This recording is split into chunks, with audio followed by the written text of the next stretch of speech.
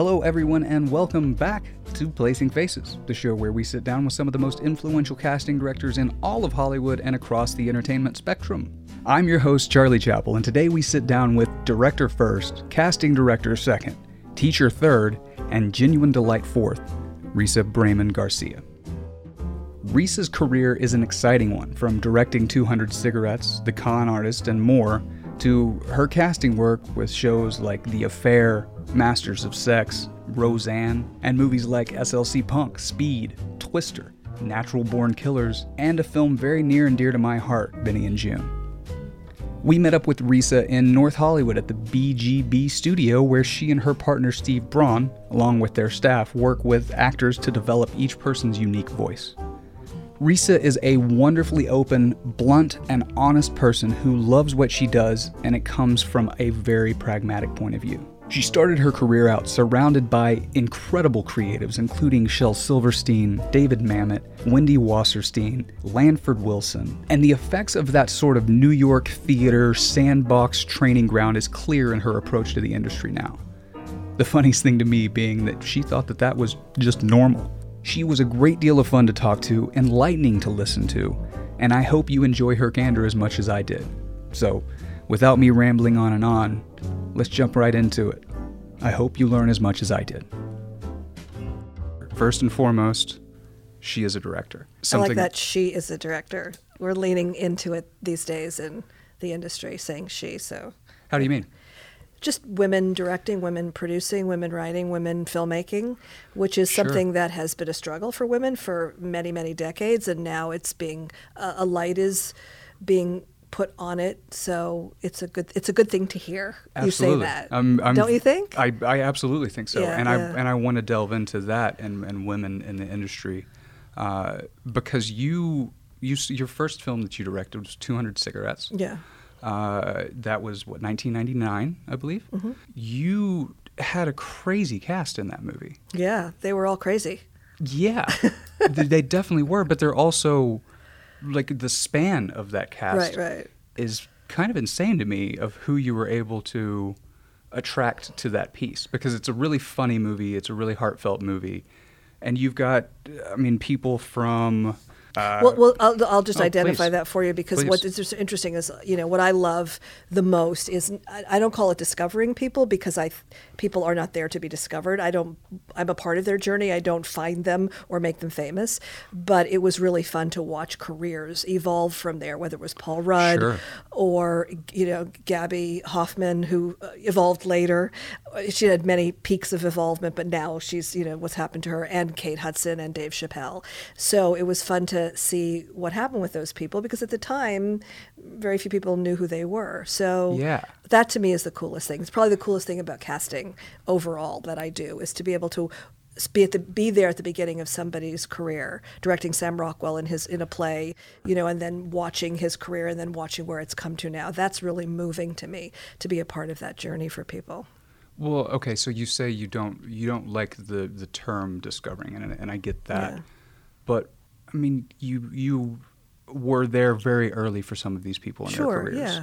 But I think we were there early together, So to me, it's a collaboration. It's about finding the work together and discovering the work together. And then if there's talent and the stars align, then people, find their light and go on to become famous or have hearty careers or whatever. So for me, it's about being able to at least identify the talent, maybe put it that way, and be a part of watching that talent emerge and supporting it and championing it. But nobody discovers anything really. But you still have to have your ear to the ground. You still have to be out there searching for discovery with your looking glass. And you know what it is? It's just to me a response to talent. So when we were doing 200 Cigarettes, for example, we needed some through line to the story, and one of our producers told a funny story about how he had just gotten into a disco cab in New York, and it was like just walking into a 70s disco, and he described the character, and we all thought that's really fun. It'd be great to have that as people travel through downtown New York on New Year's Eve. And so we went to the writer, and she started conceiving it, but we were trying to figure out who was going to be this disco cabbie. And somebody had sent me a tape of Dave Chappelle for some other reason, and I just saw him, do his stand-up, and I just thought, yeah, that makes sense. He's super talented. And then some of the financing entities in the project were big fans of his as well at MTV. And so it was just an easy thing to just go, let's do this. And knowing that he could improvise his way through it, because those scenes were mostly improvised. They were? Yeah. Okay, yeah. that makes sense, because he's very, very natural in those scenes. Yeah, and everybody else went with it. So there was not a lot. Like, put him and Janine Garofalo in a taxi with an outline and just drive around and let him go. So, and then try to edit that. But... But that was the fun part, is to be able to see that, to go, to be able to put things together, a role, a concept, an idea, and an actor, be able to match those together. Sure. Or I did a general meeting with Kate Hudson, and just sat there and just looked at her and thought, this, I don't know what the actual acting chops are, but I know that there's DNA in there that's talented, and also just the essence of who she is, and the whole package was just so engaging, and it just made total sense. And the role of Cindy was in my head, and there she was, and just, so for me, I guess that's my part of my talent, or part of my work, is to be able to put those things together. And when it happens effortlessly, it's wonderful. It's often not the case. But there are times when it does just fall into place, where it feels, this is right. Yeah. Well, let's take a step back and let's go to the beginning, where all great stories start. Where were you from, and how did you get into the industry in general? People do it different ways, and I did not have connections or relationships, and I was born and raised in Montreal, Quebec, Canada. My mother's an American, so I was raised as a New Yorker out of New York. While still in... Yeah. Okay. But we spent a lot of time going to New York, and for me, the magic was going to see shows on Broadway and looking at that and thinking, this is what I want to do. And I've always wanted to... I never really wanted to be an actor. I always wanted to be a director from when I was a little kid. So I would direct plays of Batman and Barbie in my garage or in my basement with friends, and I directed the high school play, the high school musical South Pacific, and I did that because they'd decided that nobody was going to do it, because the teacher who had been directing them had left, and so they were not going to do a musical, and I just thought that was awful, and I went to the principal and said I wanted to do it, and he said absolutely not, and so I fought for it, and so I had my first experience of dealing with the hierarchy of an institution that said no, and so I fought the system, and you won. And I won. And that set a precedence, huh? And so I thought, this is how you do it. You just fight it and you win. And we had a lot of obstacles, and we were almost didn't open because we were students, doing plays, and it was tricky. But I remember standing in the back of the house on opening night and watching the show happen, and watching it be a success, and watching people applaud, and thinking, this is what you do. This is how you make it. You make it happen. And from then until now, hundreds of years later, decades later, it's the same. I do the same thing. It's like, you want something to happen, you conceive it, you make it so. And so that was my first lesson. And also I found my tribe, because I didn't fit in with any of the other groups in high school, and you find your theater tribe, for those of us who know what that is, or filmmaking tribe. And I understood that I belonged somewhere, and I belonged with other people who were like me. And so from then on, it was all the same, no matter whether I was doing it at college or in the New York Theater, or as I started casting in film, or when I came to Los Angeles. It's always, or here at the studio that I created for actors, it's been the same process ever since. Well, and you're a big proponent. I've watched a couple of interviews with you in preparation for this, of pulling yourself up by your bootstraps, getting your shit done, working hard, and the idea that cream rises to the top. Yeah. well studied. Yeah. Well, and I think that that's an important thing because it's really easy. I've been here. This is my 10th year in Los Angeles. Where are you from? I'm originally from Arkansas. Oh, yeah? Yeah. Oh, wow. A little farm in the middle of nowhere. Really? Yeah. Yeah. And coming out here, I was very similar to you in that I knew no one. I didn't know anything about the industry. I had just been studying engineering for the past 4 years and was like, no, I don't want to do that anymore. Yeah. I'm going to go make movies. So let's go to Los Angeles and figure it out from there. Yeah. And these past 10 years have been a deep study in how to screw up, how to fail, how to go the wrong direction for way too long, and how to recorrect in the course. And that's how we learn. Absolutely. Yes, by getting off the path in some way and then coming back to it or redefining the path. Absolutely. Yeah. Well, I want to talk with you, though, about your early times in theater in New York. Yeah. Because that was kind of glossed over in a lot of the interviews that I saw. And that, to me, is super fascinating because, well, first and foremost, when I just walked in here, I walked past a signed poster for Fool for Love, which you were on the first production of. Well, I was, as a young sort of smartass in New York, and I just was there to, it wasn't that fancy, but I loved the play and I loved the cast, and I was a Sam Shepard junkie. And so I, through knowing Ed Harris and Will Patton, and Kathy Baker, who were in the play, well, I mean, I think Will took over for Ed, but I just would go run lines with people and, soak it up. I mean, it's an interesting thing because I tell actors and young directors and my daughter, who's a young filmmaker, this all the time, which is, just get around people who know what they're doing, be around talent, learn by watching and observing and being a part of just soaking up the universe and the experience of people who know what they're doing, or at least who are talented and seem like they know what they're doing. And that's how I learned in the theater in New York. I was lucky enough to be mentored by Kurt Dempster, who had founded the Ensemble Studio Theater in New York. He's no longer alive, but he took me under his wing, and he was an incredibly difficult human being, but there was mentorship there, and it was difficult in what sense, though? He just was, with a lot of ego and just a challenging person to work for.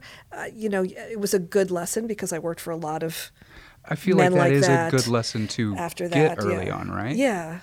To work with somebody who demands that you work at their level. Yeah, but he was a bully about it. Okay. So, and that happens or happened a lot after that, which is, I wonder now how I really endured it all because there were so many of those people, and I probably gravitated toward those, bullying kind of guys in some way, looking for a strong father kind of thing, all that stuff. Yeah. Sure. But Kurt was that in a way, and he was a father figure. But the great thing about working at a certain level that he demanded in his mentorship also brought me into a community of fellow travelers, of other artists, of writers and directors and actors who were at an incredible level. And I didn't know what I'd walked into. I didn't realize. And suddenly you're working among Lanford Wilson and David Mamet and Chris Durang and Wendy Wasserstein and Horton Foote and on, and Vincent Canby, luckily, who wrote a play that Billy Hopkins, who was my partner at the time, casting and work partner, and I cast his play. And so when he wrote his review of Desperately Seeking Susan, it was either him or Janet Maslin, but I think it was him, just wrote glowing things about us because we were like family. So that was we didn't do it for that reason. We were working at the theater. And so I was among all of these people who were, I didn't know that they were fancy or that they were, and then people of my peers, coming up with Richard Greenberg and John Shanley and a number of people like that, and convincing Shel Silverstein to write his first play, and because he was a friend of a friend, and I just didn't know that wasn't normal. That was normal. Sure. So suddenly I'm in this world of talented people, and that was my university. That was my training ground. That is how I learned everything that I know now in terms of my values and my work ethic and my sense of of how to study and create work. It all happened in that environment, and I was fairly young, and that was formative, huge. Do you think that the ignorance of who these people were and what they were either at the time or going to become in the zeitgeist of the entertainment industry. Do you think that served you? Yeah, totally. Yeah. And some of it was we came up together. Some of it was coming up together with them, and some of it was just all of us, being in the sandbox together. There was no distinction between, you're working on a Shel Silverstein play with Christine Baranski and Harris Yulin and Shel, and you go, okay, we'll just try to make work together. It never dawned on me that it was challenging, beyond the work itself, because everybody was there for the same reason, to just make great new work. Do you see that happening in today's world like it was then? Yeah, I think so. I think it is. I don't know what the New York theater environment is because I'm not a part of it. I miss it dreadfully, but I don't know what that is. I think it's very much what people are doing, and I see it happening in film, and I think that is the future of the film business, are the people like Greta Gerwig is being celebrated for, who are taking the industry back and saying, This is what we're, or Jordan Peele, who are saying, this is what we believe, what we want to make. And hey, we've got stories to tell too. Yeah.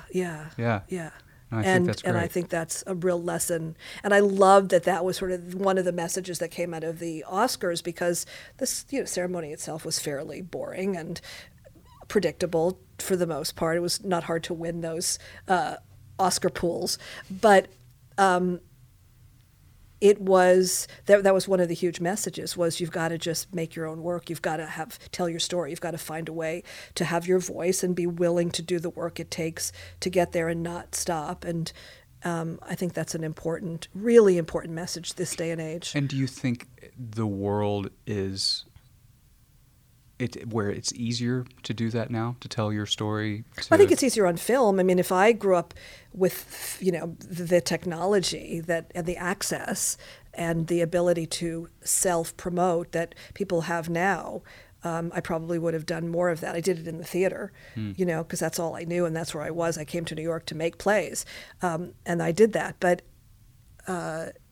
we couldn't, make movies that way at the time. Sure. And that wasn't that long ago. I'm not 100, but it's, it's... Sure. That technology is really only a decade old. Yeah. And getting more and more sophisticated. Yeah. So you can make a movie on an iPhone, et cetera, et cetera. And it's funny because I was talking to my daughter this morning, who's going to be a senior in college. She's at Wesleyan University, and she's a film student major, and she's trying to figure out what to do this summer because she's going to do a film thesis next year. And her advisor told her this morning, the most important thing is your script, and you need to spend your summer writing your script, whatever program you do, if you do a program. And he kept undermining the need for the technical aspect of it. And I feel strongly that she needs to have a technical foundation, so she understands lenses, and she understands, crossing the line, and she understands how, how to light a scene somewhat, just so she understands how to put a shot list together and actually shoot a scene and get her coverage and know how to edit ahead of time, before she gets in there. And she's making some smart decisions about she's going to shoot digitally, not on film. But what's really interesting is that for her, there are no boundaries and there are no limitations. For her, it's all about telling a great story, and why wouldn't you? And the world is my oyster. And maybe that's because she's 20 years old. Sure. But I think it's also because you have to be a warrior these days and take responsibility for the creation of your own work and the expression of your own voice and telling your own story, or stories that are important to you, because there's no other way to navigate the industry. And I think this generation is learning that, because that's their way of coming up against, you can't get a job when you get out of college. Like, okay, fine. So I'm going to create my own stuff and figure out how to pay for it and figure out how to make a living, and that's always been the way we've all been in this business to some extent. We all wait at tables when we have to and do whatever we have to do to put that together. But it's now become the norm, and it's become something that I love that this generation is not taking for granted, but taking control of. I think that's different in that way. What do you think are some of the factors in that? Is it because they have survival? Because there's so much more opportunity right now. There seems to be a lot more people chomping at the bit. Yeah, And and also you have to and also fight. there was a way that you'd graduate from college and you go to graduate school, or you would go get a job in your field.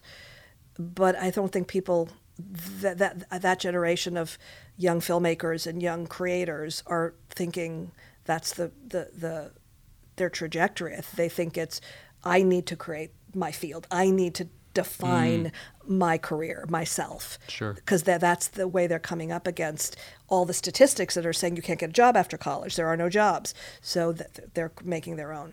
And the opportunity is there to make your own. Yeah, So yeah. and I mean, with the advent of YouTube and Yeah. even with all the changes that are happening with YouTube and Facebook, Yeah. the distribution part is now in your hands. Yeah. Which when you were growing up, distribution was there were 6 companies who did distribution, and Right, that's it. You had to right. go through them, or nobody Yeah. was going to see anything you Yeah, did. yeah. It is different, and there's like 5 million film festivals, and and then one good piece of good work leads to another, and then somebody pays you for it. Mm-hmm. You still have to pay the rent. You still have to figure out how to pay for the film, but But I like what you just said. Most people want to go straight to some people paid me for it. yeah, I think it's very important that people know that you've got to make something and then show it to people and then make another thing and then show that to people and then make another thing that's and right. show that Yeah, to people. Yeah, and keep doing it until somebody says, okay, here's some money for it. It's like what the Duplass brothers have been advocating for all along. Absolutely. And Greta and everybody at the beginning of that movement too, which was the mumblecore movement, I think is what they call it. Yeah. That movement I absolutely loved because it was them just going out and making something. Yeah. And a lot of people had problems with it because it wasn't technically this or the technical aspects were. Sure, yeah. But they were telling their stories. Yeah, and they can, all the technology you can figure out. And I say that to actors all the time. I mean, I coach actors all the time about their careers, and people really struggle with, well, how do I get seen? And how do I get an agent? And how do I get casting directors to see me? And how do I get in the room? And it's like, you've got to make some stuff. Even if you sit in your living room and write a monologue about, tell your story and shoot it, and it can be compelling and wonderful, or you can make something intimate and not that technologically challenging. And that's all people want. They want 2 minutes of great work so they can see you at your best. I mean, there's a whole other mentality about needing to be your best, and what does that mean? And I don't think actors are lazy, but I think that as a tribe, there's a certain amount of entitlement or fantasy about, well, I think I'm good. Why doesn't someone just give me a chance? Mm-hmm. Well, if you're really good, you're in the Olympics of acting here in Los Angeles. So you have to rise up and be at the top of your field. And the way you do that is you train and you grow and you do theater and you create and you make some great work that people will see and acknowledge. And that's all they need. And you do it because you love it. And eventually, hopefully, somebody sees that. And if you have to get your real estate license, if you have to bartend, as long as you are doing things that support that make you whole and happy and fulfilled, and you're in a creative space, then you're doing what you were meant to do. That's your purpose, and that's why you're doing this. You're not doing this to get a co-star credit on some network TV show that will be exciting to write home about and post on Facebook for 5 minutes. But that's not the reason. Yeah. And if you're doing it to walk the red carpet, take another look at it, because all those people walking the red carpet just want to be home watching the Oscars or the Emmys with their popcorn. So, it's an important lesson that we need to learn these days more than ever. And it's hard for a lot of actors. Are like, I just want to act. I don't want to write shit, and I don't want to make stuff, and I don't, it's like too much work, and I don't want to produce my career. But you have to, in a way. You can't just sit around waiting for the phone to ring. That's too entitled. Because out of, say, there's 100 people, the top 10, 20 are doing that. Yeah, or they're super lucky, or they're super gorgeous, or they happen to just be the perfect blend of, somebody who is in the right place at the right time with all the right, parts. Sure. When I mean parts, I mean like just everything just fits, and they have access for a moment. But then again, when you have that access, you have to be able to show up and do the work too. Mm-hmm. And be able to follow it up with something the next time, That's too, right. to Yeah. keep a career. Because there's so many times you see somebody who shows up and does something beautifully in one thing, and then the next thing they're either not ready for, or it's just the opportunity Sure. that they are met with isn't met with that preparedness. Yeah, and that must that's be necessary. terrifying for like Timmy Chalamet, who's, you know, what will he do next that we'll all be watching for, you know, and hopefully he'll make some smart moves. But yeah, it's a lot. But that's a good problem to have if you're that guy. Yeah, absolutely. I would But there's love so to have many, that problem. yeah, so many young actors and writers and filmmakers and directors and who are lost at sea and once they find, you know, their purpose and their community and their way of creating and expressing themselves outside of being given permission by somebody who goes, oh yes, you may come in for this audition. Things change. Things really change. There's an actor I know who, you know, has been really struggling with this for a long time. And as soon as she made her first short, her auditions changed. And then she started booking because she just said... Was it just confidence at that point? Yeah. Well, she said, fuck it, I'm just not going to be rejected because I'm to this or that. And It's so that fuck it moment. Yeah. It really, and Yeah. I have a teacher that I work with, have been off and on for a couple years now, named Sharon Chatton down in... I love Sharon. She's amazing. She's part of the Ensemble Studio Theater in New York, and that's where she and I met, and we were all I part didn't of know that that. tribe. Yeah. I was just talking with her last night, and I don't know. There was always something that she talked about that clicked with me about a year into studying with her, and it was literally the fuck it moment. And the next time I came into that class, the work that I was doing was 10 times better. Isn't that interesting? It was fascinating to me to see that. That's cool. And I don't know if there's any other way to get to that fuck it moment than by working with somebody who pushes you to that fuck it moment. Some people maybe can just... Some people maybe just have that naturally in them. But I think you have to often either hit bottom or be pushed against the wall or just feel that frustration. And then if you care enough, if you're driven enough, if it's important enough, then you meet the resistance with fuck it, and you get through that door. Mm-hmm. Yeah. Yeah. No, it's amazing to have those feelings and have yourself open up like that. And I think that stems from really good teaching, audition classes, and whatever it is that you can. And doing it in a way though. I mean, Steve and I have been hearing. Steve Braun is my partner here at the studio, and we hear horror stories about people in class where ego is challenging them from teachers who are abusive or self-involved, and it's not about the work; it's about the teacher's ego, or it's about, you know, serving a technique, or being engaged in some kind of seemingly abusive relationship with somebody, and it's horrible. And I keep hearing the stories, and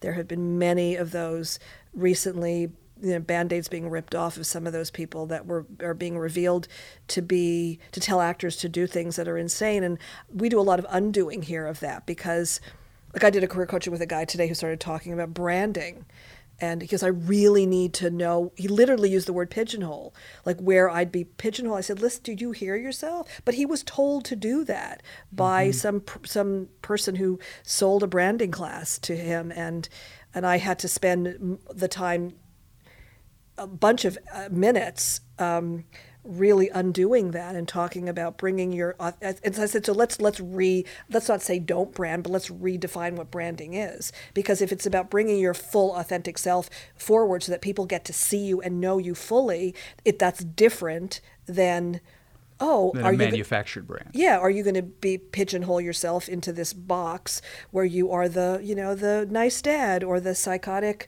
pedophile, or like what are you talking about? And he really thought that he was supposed to identify himself in one way so that people would know how to cast him. I said, people are going to brand you and box you anyway. That's not for you to do.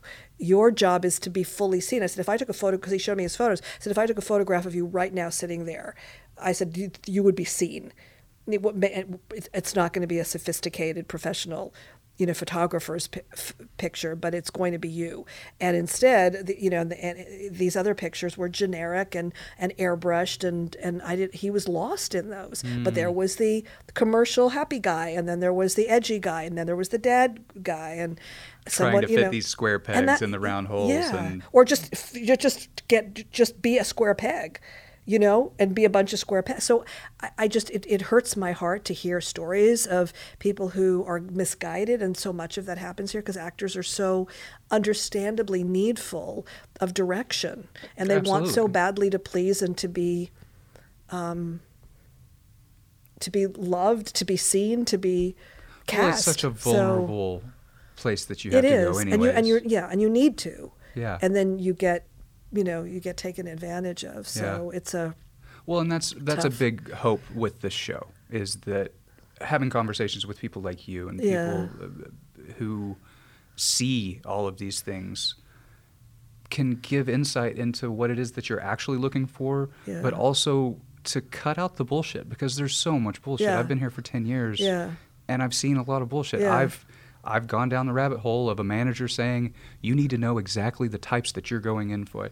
And having that knowledge, okay, sure, but he never once said, you need to be you.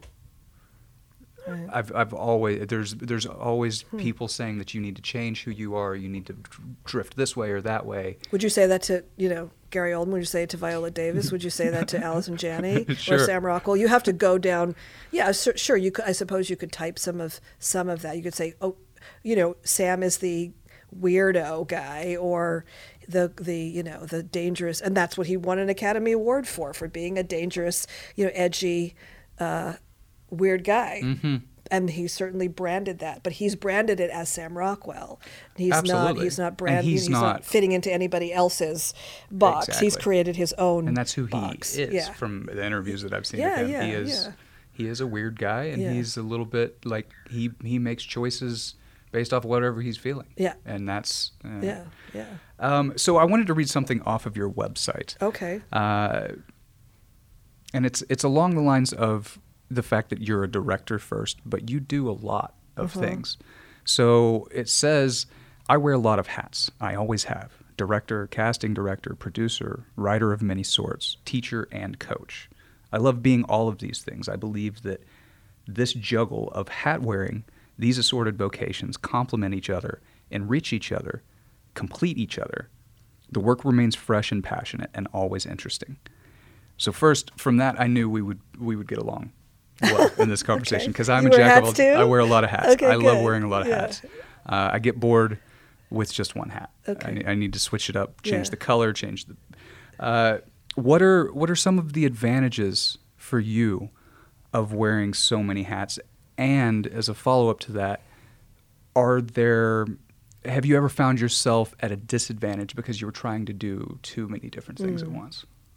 Yes. I'll start with the second part. The second first. one's a much more interesting question. Well, it's also more complicated, but it's sometimes, again, talking about branding or typing, people want to know who you are. So I had a hard time as a director when I was also casting and directing, when I am casting and directing, for people to say, wait a minute, like, we don't know if we want to hire you as a casting director because you're a director, and we don't want to have that. We want you to do your job and serve. People want you in your lane. They want you in your lane, and they're worried a little bit about ego, like I'm going to interfere with and I always have to explain, and I sometimes lead with that. Like, I remember when I came off of directing a movie a few years ago in Canada. I'm Canadian. I went back and did a film, and I came back and I really wanted to cast a pilot for some people I knew, and I had to go meet with them, and I knew them, and I said, look, I'm going to just address the elephant in the room. You're wondering, after directing a film, why would I come back and want to cast your TV show?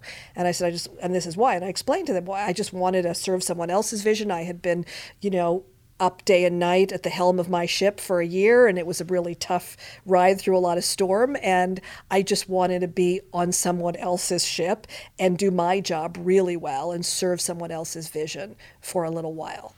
And they heard, I said, I'm just going to address this because I know you're wondering. And they were so relieved that I said that, and we had a great creative talk, and I did the show, and we did the first season, and then we were canceled. But for that was because that was a decision that I made. But and I explained it, but sometimes people have a hard time figuring out exactly what lane am I in. For me, the fun of it has always been, going back and forth. So like for my years in New York, I would, and I'm doing that now, interestingly enough, here, almost the exact same life, which can sometimes be exhausting, where I would be casting during the day, and then at night I'd go to the theater and I would rehearse, and then I would come back, and then we would perform, and I would, it means you're working 8 a.m. till midnight, 7 days a week, which is really challenging. Certainly remains challenging at this stage in my life. But so that's part of the compromise of what you have to do. But it keeps it. How do you maintain yourself? Just some consciousness and self-care, and sometimes you don't. Like I'm exhausted right now because I was in class last night until my class was 6:30 to 9:30, but we went till 10:30, and then I got home. I was all revved up, but didn't get to bed till midnight. I had to get up early. Today I'm here running the studio all day. I'm still casting on SEAL Team. It's a lot. And I can't give only a part of myself to it. So the last 7 months doing SEAL Team and The Affair and running the studio and teaching and parenting has been exhausting. And yet it keeps me, juiced. And I love the idea of being able to go from one to the other, because if I'm not doing something that is creatively stimulating and satisfying and energizing for myself and my work, then I'm not happy. And casting Totally doesn't do understand that that. for me. I'm good at it. I like it. I like the producerial aspect of it. As you were saying earlier, it's your bartending job. It is my bartending job. And I've said that, I remember I said that in a New York Times interview several years ago, and several casting directors came after me and were really pissed off that I said that because it undermined what the work is. And I don't mean it that way. I'm good at it, and I like various aspects of it. But it's not the thing that is soul satisfying for me. Sure, Absolutely. absolutely. And teaching has become that for me here in the way I teach, because I teach as a director, and in some of my classes we make work together, we shoot stuff, and to be able to hold space for young and not so young actors to find their voice as writers and filmmakers is the thing that makes me the happiest right now. Sure. And so that also then feeds the casting, because then I am a happy, creative, alive, individual, and then I'm able to bring that back to the casting world and with a certain amount of energy and vigor and freshness. And I don't get bogged down the way I know some casting people do, just beaten down by the process, because the process is what it is for there, and then I can always go back into the deep creative well of the other work, and one feeds the other. We have a bunch of teachers here at the studio who are also casting directors, and they also all say that for them, the teaching teaches them how to cast better. Okay. Because they're here figuring it out with actors, so they learn a new language and a new dialogue and a new way to get through to actors, and then they get really excited by actors growing and evolving, and then they can walk into the casting room the next day and be different beings, because then it's not just a grind. Then it becomes more, they can bring what they learned back into the casting room. The casting room becomes more of a place of discovery and collaboration than it might be otherwise. So there's, and then the casting for me feeds the directing and producing and teaching, and all of it starts to, sometimes it blurs, sometimes I'm like the hats are spinning and I don't know which one it is, but often it's just using different parts of yourself, and one feeds the other. And I think actors need to be doing more of that. They need to be hyphenates, as one calls it, because if you've got to be able to have many things going. And I've also watched so many actors here, watching them learn how to write and create stuff. I've watched actors find their voice as writers, which has been mind-blowing to see they didn't know that, and some of them are better writers than they are actors. Huh. And I say, absolutely. But it's about that exploration of this art form as a whole rather than just your sliver of it. Yeah. Well, I want to touch on the self-care that you talked about. What sort of things do you do, or do you recommend people do, to engage in that self-care when overwhelmed by everything that's going on? Steve who is my partner here at the studio, has taught me a lot about that in terms of actual actionable steps that you can take. And we have created a thing called the 10-Day Actors Challenge, which is about the 5 elements of self-care. Okay. We're actually deep in the advocacy right now of those 5 elements again. So we've done 3 challenges. They were free, and we took people through them. So the 5 elements, because this will address what I believe is important. And every time I talk about it, every time we go back into it, I realize, oh yeah, that's right, I have to do that myself. Yes, that's right, that's right. So the first one is meditation, and it's a really powerful tool, and all actors need to know how to meditate. When you're in the waiting room, when that audition comes in and you have all that anxiety, when you're backstage ready to go on stage, when you're walking on set, you need to be in a place where you can, find your center and let your breath guide you and tune out any forces that are going to distract you and keep you from connecting to who you are, where you are, what you need in the story. So that's a huge thing, and it addresses a lot of anxiety that comes up for actors in auditioning and in their careers. Also, it's a place of contemplation where you get to, amazing stuff can come up, and if you're willing to sit in meditation for longer than 5 minutes and fight the resistance of the voices and the anxiety and all of the distractions, you're going to come up with some great shit. Things are going to emerge. So I do a lot of that discovery in the shower. It's a place where I do it. Some people do it in their cars. But in meditation, I've never meditated for more than 15 minutes and not had moments of aha or discovery of some kind or creating something out of that. So I think it's a massively powerful tool. Mm-hmm. The second element of the challenge is writing. And it's mostly journaling that we talk about, and hopefully right after you meditate. So I'll send you the challenge. Please, so I would love, yeah. You can and our challenge is a guided meditation with me each day. And we start at 5 minutes, guided meditation, then the actual meditation is 5 minutes, and then we grow it up to 15 minutes over the course of the 10 days. And Steve does an intro. And then the writing portion is a journaling. It's like very much like the Artist's Way morning pages, where you just dump onto the page, handwritten, everything. And it's often great to do it right after you meditate. So you're all that stuff that's been percolating and And I do it in the beginning of class often, especially when actors are coming in and the world is still with them and frazzled and traffic killed them and a lot going on. So we did that. I did that last night in class, and it just took an extra 20 minutes, but I felt like we all needed it, and so I took them through a guided meditation on purpose, and then they wrote. And I had them write for 7 minutes straight, and just on yellow pads, and a lot of stuff came out. And then that was a great preparation for the work that we did. It put them in a very centered and emotionally connected place. So we advocate for that, for journaling, doing it all the time, wherever you can. So, if you're sitting on an airplane and they're defrosting the plane and you're sitting on the runway and it's hot for 45 minutes, instead of sitting there on your phone trying to, find people on Instagram, why not just take out a journal and just dump and just process and, and see what comes up, because you're going to come up against all kinds of wonderful resistance, and out of that things will grow and be discovered. And then writing also to take it to the next place of creating something, writing something. Yeah. And every writer knows that most of what you write is shit, so just write. Absolutely. So and you might as well just write. Get through that shit. The third element is connected movement. Okay. So it's not lifting weights or, jogging fast. It's about doing some kind of movement that connects mind, heart, body, spirit. So it's Tai Chi or Qigong or walking or sweeping or dancing alone in your room or yoga, or some kind of meditative movement to just connect yourself to yourself. Very important So to connecting do. the physical with the emotional, And with the spiritual. Yeah, mind, body, heart. Sure. Yeah.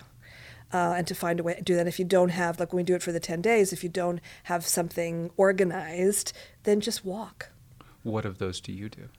I do yoga. I do some Qigong with Steve because he teaches it. Sometimes I'll just close the door to my bedroom and put on music and dance, Mm-hmm. Sometimes just walk. Okay. really important. And it's not about your abs. It's not lifting in It's about your being. And the fourth is acting or creating. So to make sure every day you do some kind of acting. And it could be anything from, reading a monologue or reading somebody's blog to writing something to going to a class to getting together with a friend and just reading something out loud to reading a screenplay. It could be anything. Doing a self-tape, whatever you can do to act that day so you can say, today I acted. And we've expanded that to be creating. So anything you can do to be creative in any way at all. So whether that's writing a script or working on a draft of a script or writing a blog or painting a picture, taking a photograph, or, tending to your garden or cooking something, as long as you can identify and say, I am creating something. Because again, your creative spirit is then being stirred up and stimulated, and that affects everything that you do. Sure. Because you don't want it to settle to the ground. You want it to keep in the air. Yeah. Okay. Yeah, exactly. And if you're not doing that, then you're in a grind of life, and it can be very, very debilitating and depressing. Mm-hmm. And the final of the 5 is a huge one for us, which is giving. So you need to do an act of giving every day. And it can be, I remember when we did the first challenge, and I did it along with everybody else, because we had about 2,000 people doing the first one, and I thought it would be weird to listen to my voice, but it was actually okay. And then the giving thing was, it brings you to consciousness. So I'm in the parking lot at Trader Joe's, and some woman is struggling across the way to get her bags in her car. So I just stopped and went and helped her put her bags in her car. And she was so appreciative, and I felt great. And I thought, here I am being conscious about coming out of my own little bubble, which we are so in our bubbles in these days. In LA, we feel it in our cars and on our computers, and everywhere in the world it's some version of that. And having a human connection, because I just had the consciousness, awareness to give something in that moment.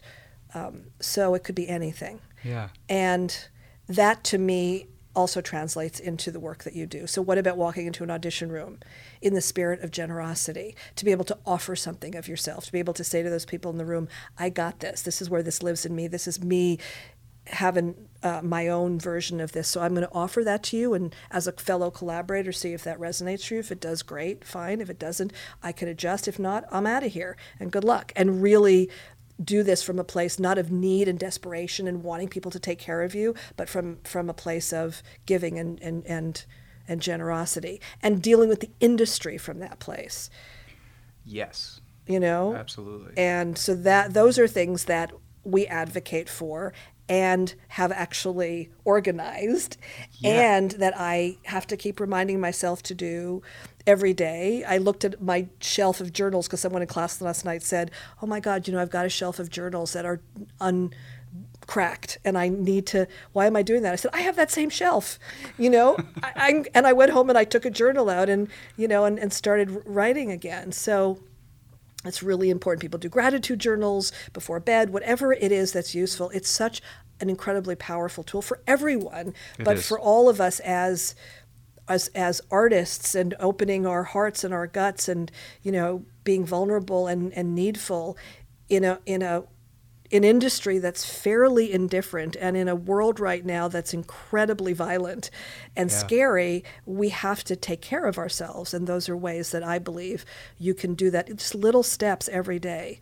can make a huge difference. That's great. And when I'm on the bike in the morning, I have to stop watching Rachel Maddow, because it's not gets that, the blood pressure up a little. Yeah, I'm like, why am I? This is not what I call connected movement here, because I don't go fast on the bike, but I'm on the bike for 20 minutes, and I thought, I've got to be watching something else, not this, because it's very upsetting. I recommend Bob Ross. Yeah. Oh yeah, that's a great way to connect. He's on Netflix right now, and that's been one of the things that I've been watching. Really? Absolutely, yeah. Cool. One, because his voice is meditative in general. Yeah. And he's just a Bob wonderful Ross. human being. Got it. But no, I thank you for all of those And I know things. that I said, that's a lot to say, but I think it's really important to get really specific, because our lives go by so quickly, and our days are gone, and we have good intentions, but before you know it, it also creates a certain discipline. I think as Discipline's Huge. very big. Yeah, we've got to find a way to structure ourselves enough to have the discipline to get shit done. Because when you're an artist, Yeah. you know, smoking weed and hanging out with your friends talking playing about video movies games, is real easy to do. Yeah, yeah. So I want to go into a couple of the projects that you've worked on. Honestly, we could probably talk for hours and hours, but I don't want to kill you today. First, it's not first on my list, but I want to talk about it first because I watched it last night, and it is literally one of my favorite movies, Benny and June. Huh. It is Interesting. I call it the bathroom movie. The bathroom movie. Because Why I is did it that? because I wanted to renovate my bathroom, and it paid for the bathroom renovation. I was talking to my husband about it because I said, we have to renovate our bathroom years later, and he said, yeah, how are we going to pay for it? I said, well, Benny and June paid for the first bathroom renovation. I'm not being cynical, but that's why I call it the bathroom movie. I love that movie, and I love the cast. The cast is wonderful Yeah. together. You've got Johnny Depp, Mary Stuart Masterson, William H. Macy, Aidan Quinn, who you've worked with a bunch, Yeah. Julianne Moore in just this wonderful little part for her, Oliver Platt. I guess I have to ask the obvious question first of how you got involved with the project and who was attached before you were involved. I think Johnny Depp was attached. I think that was it. Okay. Yeah. Okay, because that's him. He's coming off of the back end of 21 Jump Street at that time and had done Edward Scissorhands right before. Yeah, so he was an emerging star. Sure. Yeah. And Mary Stewart, Aidan came in at the last minute to replace somebody. So there was somebody who fell out, but it was everybody else just it was a fairly quick process. Jeremiah Chechek was the director, and he loves actors, and I knew the producers, and it just felt like the kind of movie Billy and I did, and Heidi Levitt did it with me here in LA as well. That just was quirky, and felt like right up our alley. It is. Yeah. So the quintessential '90s quirky for me. Yeah. Well, and I guess. For me, I'm curious about Mary Stuart Masterson. Yeah. Well, nobody read for that part. Nobody read for that? Well, no, that's not true. We offered it to her. Okay. She didn't read for it. But, Billy and I have known Mary Stuart Masterson for a really long time. We had cast her in, I think, maybe her first movie. Oh God, Sean Penn and David Strathairn and Chris Walken. Oh, yeah. And At Close Range. At Close Range. Sorry, I just had to sort of see it in my head. Okay. So Billy and I, Hopkins and I, who was my casting partner, had cast her in At Close Range. And it was one of those wonderful moments where she literally walked in the room and lit the place up. And we sent her to L.A., and where Jamie and Sean were at the time. And she walked into Jamie's house in the Hollywood Hills, and the same thing happened. And so we knew her very well. I think Billy directed her in a play, and so we knew her depth and her emotional life and her sensitivity and her beauty and all of the things that were right for that. So that was a pretty easy feel. Sure. And she had some kind of name at that point, which we needed. The movie needed a little more of that to sell it. So we just, hoped that she would understand the complexity of that character, Absolutely. which she did, but we knew that she had that in her. When you get to that level, as a casting director, you're looking at these people. How do you know that they're going to be able to execute? You don't. You just hope. When they're at that level, you just hope, and the role is defined by who they are, and sometimes it works, and sometimes it doesn't. Sure. You don't always know. So often when people are cast in things where it is an offer, you take a risk, and it works or it doesn't. So another film. There's so many that I want to talk to you about. Sneakers. I rewatched again yesterday. Yeah. God, that movie's good. It is. It's a good so movie. wonderful. Yeah. Great group of people. Yeah, and such an eclectic cast. Yeah, and really smart. The whole thing was so smart. Extremely. Phil Robinson is one of the smartest people in the world. He's wrote and directed it. And Walter Parks was the producer, one of the producers, and everybody involved in that was so freaking smart. And you can tell. Yeah. Because from the dialogue to the execution of the movie to the twists and turns throughout the movie. I mean, for those of you who haven't seen the movie, pause, go watch it, come back. Yeah. It stars Robert Redford, Sidney Poitier, Mary McDonnell, River Phoenix, David Strathairn, Sir Ben Kingsley, James Earl Jones, Dan Aykroyd, Timothy Busfield, and Donna Logue. And there are more. Yeah. It seems in this time you were kind of in a boom in your casting. Mm-hmm. When you're putting together an ensemble piece like this, what are some of the different things that you're having to balance as different people join a cast like this? Well, it's finding a group of people who feel like they're of the same world and yet unique and idiosyncratic enough to hold their own. Mm-hmm. So go to talk about branding. These are people who are not brandable. They create their own brand by just being who they are. So being as specific and individualistic as each one is, and yet believing that they are all, of course, Ben Kingsley was the antagonist, but believing that they all are part of the same universe and that they would complement each other. And again, you just don't know, but you're working collectively, collaboratively, which is ideal and often not the case anymore because things are done in different ways now. I think filmmaking has, to some extent, has become a little more about marketing. Sure, although the integrity of smaller movies is still what it is, which is why movies like Three Billboards and Lady Bird and other movies like that are so great because they do have the integrity of that kind of work. But in that spirit, and that was a studio film, you're collaborating with people who are so smart and talented, and all of your sensibilities are merging, and it just all works. Yeah. But it felt like that from the beginning. Who was attached when you came on? Redford. Okay. That was it. Yeah. And then from that, you start building out all of these different roles. Yeah. And some people read for it, but mostly they were offers, and people liked the script and liked the genre and liked the fact that it was Redford and liked, it was a pretty elite group of filmmakers. Yeah. So it was not that it wasn't hard. It was hard, but hard in a different way, hard in a great way. I really loved those days of those kinds of collaborations, and also because we did not have the internet, you couldn't show people. It's like if 40 people weren't weighing in on auditions or on ideas, because nobody had access. You couldn't watch people's reels.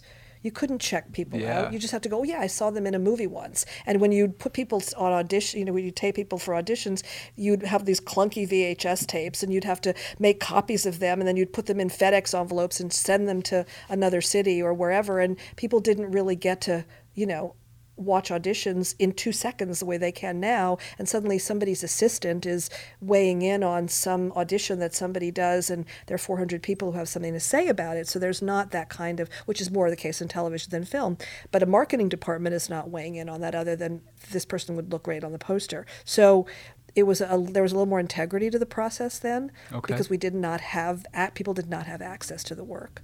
You could pick up the phone and when we were working in New York and call the studio in LA and say, this is what we want to do, and they'd go, okay, and they'd try to find a photograph somewhere in their files of that actor if they didn't know who that was. But it was a gentler and in a way more virginal time in the process. Sure. Yeah. Or at least that's how I'm remembering it. Maybe I'm just blocking out all the terror, all the crap. But there was. So I want to switch gears for a second and talk about your directing. Another movie I watched yesterday. Wow, you're a busy boy. I was. Yeah. That's my favorite part about this show. I love movies. That's why I got into the industry in the first place. Yeah. I watched The Con Artist. Oh my God, why? Why? Yeah. Okay. Multiple reasons. One, because I love Rossif Sutherland. Oh, yeah. I think he is extremely talented. Yeah, I do too. I would like to see him work more. We actually, on another show that we produced, we interviewed him a little while back. Oh, good. And he was just lovely. I love him, yeah. For those of you who haven't seen it, it is the story of Vince, a parolee after 5 years in prison for a heist. When he gets out, he's forced back into a life of crime while finding solace in creating sculptures in his boss's chop shop. An art dealer finds his work, and a new possibility opens up for him in life. That sounds good. Yeah? Yeah, I want to see that movie. Wherever that is. So it sounds like there's some stories behind the scenes on this one. I'm curious about a couple things on it. What was it like working with father and son. Complicated. I guess we'll leave it at that. Well, no, I mean, the problem with that movie was we never had a script. And there was one point when Donald wrote Sutherland wrote a version of the script and called me and said, I've written my own version of this. I want to drive it to your house and read it to you. And it was like, we probably should have made that version. It was so out there.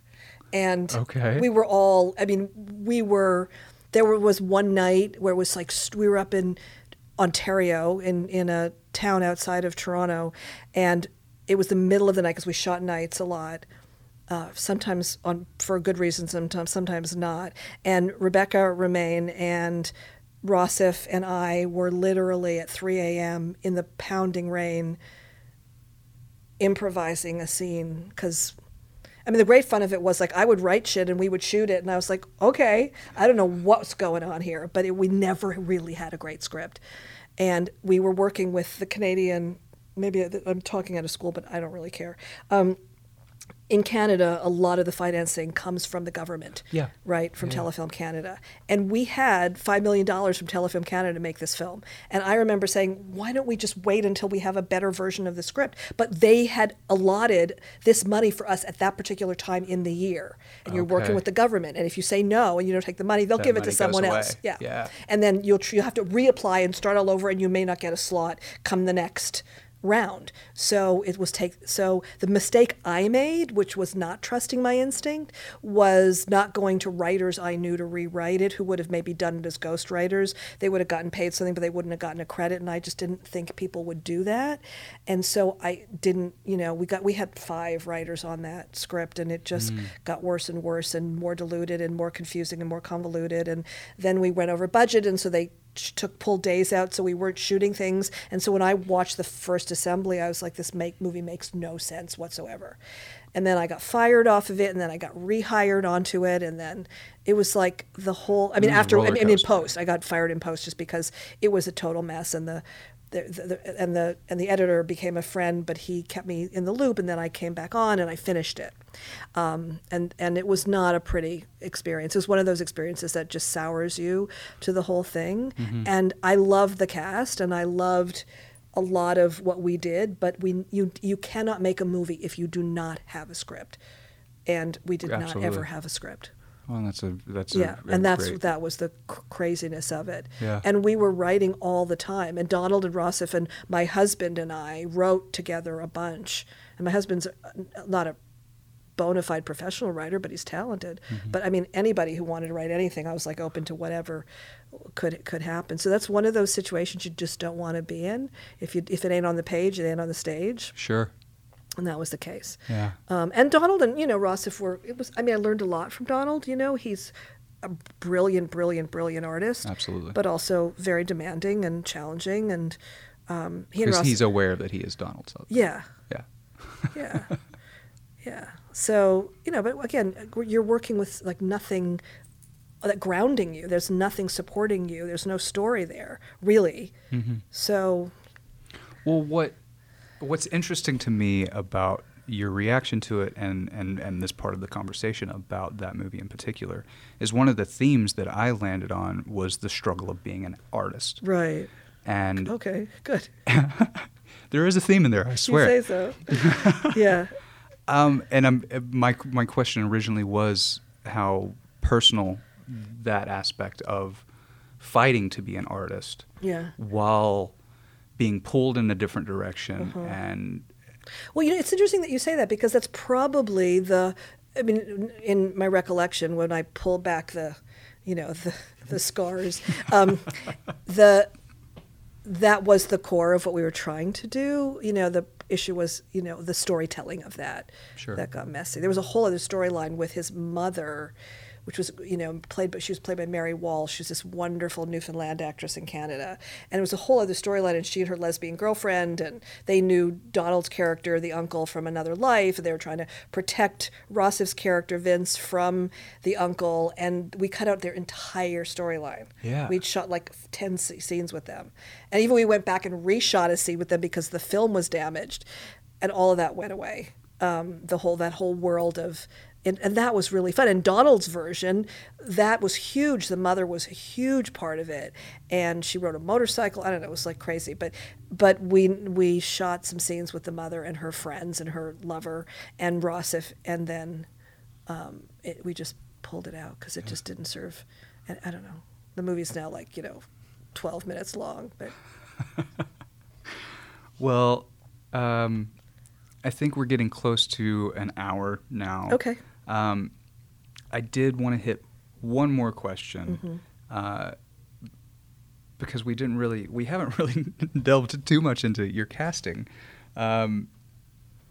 You've worked with some of the best filmmakers out there. You worked with Oliver Stone a lot.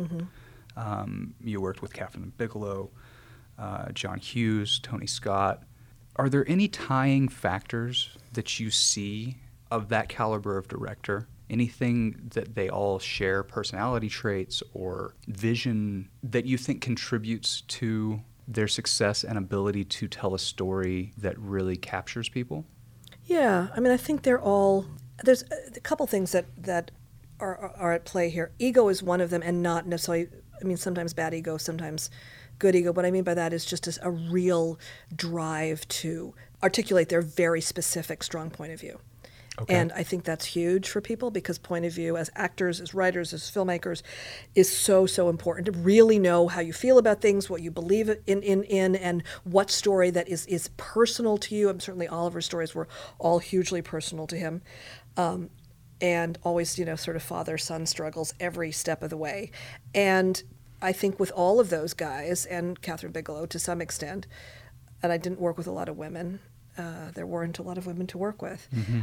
There was in some ways that the testosterone, was charged, and the sort of this go to war mentality and tell a story with incredible conviction and purpose was always part of the work that they did. And I think that is something, and you see it in the films now, and people who are winning, even in a more gentler way, when Guillermo del Toro talks about filmmaking and about what it takes to really make something. You've got to come from a place where there's deep, deep belief and a really strong need to tell a story, and then it becomes a personal. The ego part is this personal drive to succeed in that. You need to have some of that in order to survive, in order to rise above the norm, the mediocrity. You've got to find your way to, burst through the level of normalcy and mediocrity that exists in this industry. And the way to do that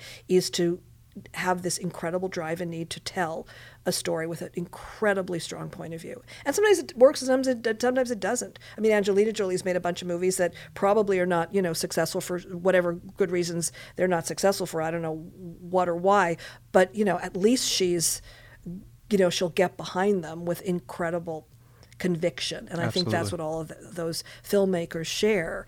And they do it in all different ways. And one of my favorite directors I've worked with is Adrian Lyne, and he always came, he was an artist more than anything, but he, watching his sense of purpose and his clarity and his incredible drive was one of the things that was the most affecting to me. So that, and I was lucky enough in my early years.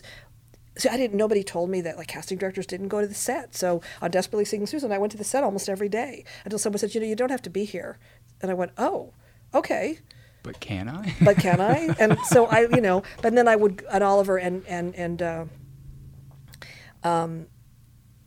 Adrian were very generous in letting me be on set and, watch them work, and being there with Adrian when Michael Douglas and Glenn Close were working, and watch how he worked with them. And that was a very unique way, because he got in there with them, and he was incredibly engaged with them, and it was like metaphysical. And so that was amazing to watch and be a part of. And I learned from that, or being with, working with Oliver and having Bob Richardson, who was a cinematographer for years, teach me. And he would talk to me and go, why are you doing that? And how's that working? And what's the lens you're using?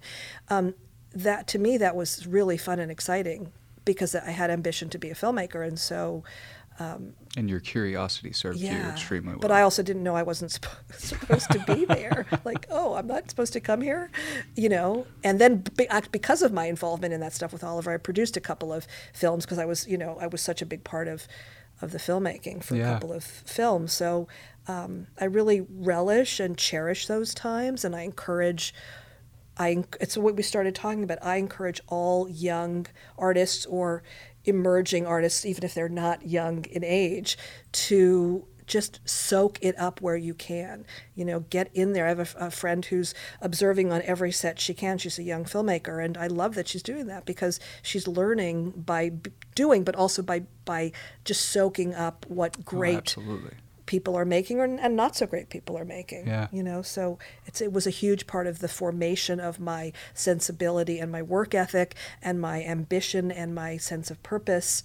Was it being able to be a part of those films and be a part of the creative process, not just being back in the casting office. Sure. So I think we've got to wrap up. Is there anything that you'd like to promote, to tell people about, where to find information on you, where to follow you on social media? Sure. Follow me on social media. I'm on Twitter and Instagram and Facebook at risabg.com, or risabg is my handle. But mostly where my love and my heart and my work is right now is here at the studio. You're in it right now. This is actually the casting room that we're in. It's also a classroom. And it's the BGB studio, and where we teach revolutionary acting training, at least we think so, and where we're here to serve actors and hold space for them to do their best work. And that can be found at BraymanGarciaBraun.com, or just Google the BGB studio and our website will come up. And what I love also is that we have on the site a blog that has audios, podcasts, and blogs for actors that is just, there's great stuff there to inspire and guide, and there's some good intel. And so we keep writing that stuff for actors just to be able to support and encourage and grow actors in whatever they need. That's great. Yeah. Any parting advice to, actually, I'm going to sneak in one more question. Any parting advice to women in the industry right now? Oh, yeah. Take advantage of this moment and rise to it. And it's an incredible time for women, and if it had been like this for me even 10 years ago, life might be different. And I have no regrets. I'm so happy where I am, but I know that people are desperate to find women directors and filmmakers and women's voices. So if you are a woman, dig deep and find your voice, and there is a welcoming carpet being thrown out to you. And so make work, articulate your voice, tell your story, and don't stop until it's heard. That's a great way to end this. Thank you very much for having us in your studio today. Thank you for being here. And everybody, check out all the links. They're going to be in the description. Thanks for listening, and we will be back next week. I hope you enjoyed this episode with Risa. Do not forget to like, comment, subscribe, love, heart, thumbs up, and share so we can keep making this show. Without you guys, there's no reason for us to be making it. So please, share it around. Tune in next week when we sit down with John Papsadera, who you probably do know as the casting director of a slew of movies that you love. Dunkirk, Jurassic World, Interstellar, Transcendence, and the Dark Knight trilogy, maybe those. That's just a few. It's a really, really fun conversation, and John was great to chat with. And so the same thing with the Joker. I think a lot of actors were intimidated about, well, I don't want to do some version of what Nicholson had done because that's so iconic. And Heath came in, had a meeting with Chris, never read, had a meeting with Chris, and he was fearless. He didn't have those same fears about it. He was a guy that was like, put his hand up and said, oh, I can do this. Placing Faces is powered by Collaborator.com, a media production service connecting media professionals to companies, brands, and agencies, allowing you to scale your production based on your needs. Video professionals find work, and companies save money. We'd also like to thank our partners at the Casting Society of America for helping to introduce us to so many of our guests. They also serve as a hub of information about this branch of the film industry. To learn more about the Society and what it takes to get into casting, you can visit their site at castingsociety.com. If you're a casting director and want to be a part of this program, please email us at contact@placingfaces.com. Thank you so much for listening. It is our intention to keep sharing the stories of these casting directors every single week for the foreseeable future. So don't forget to tune in.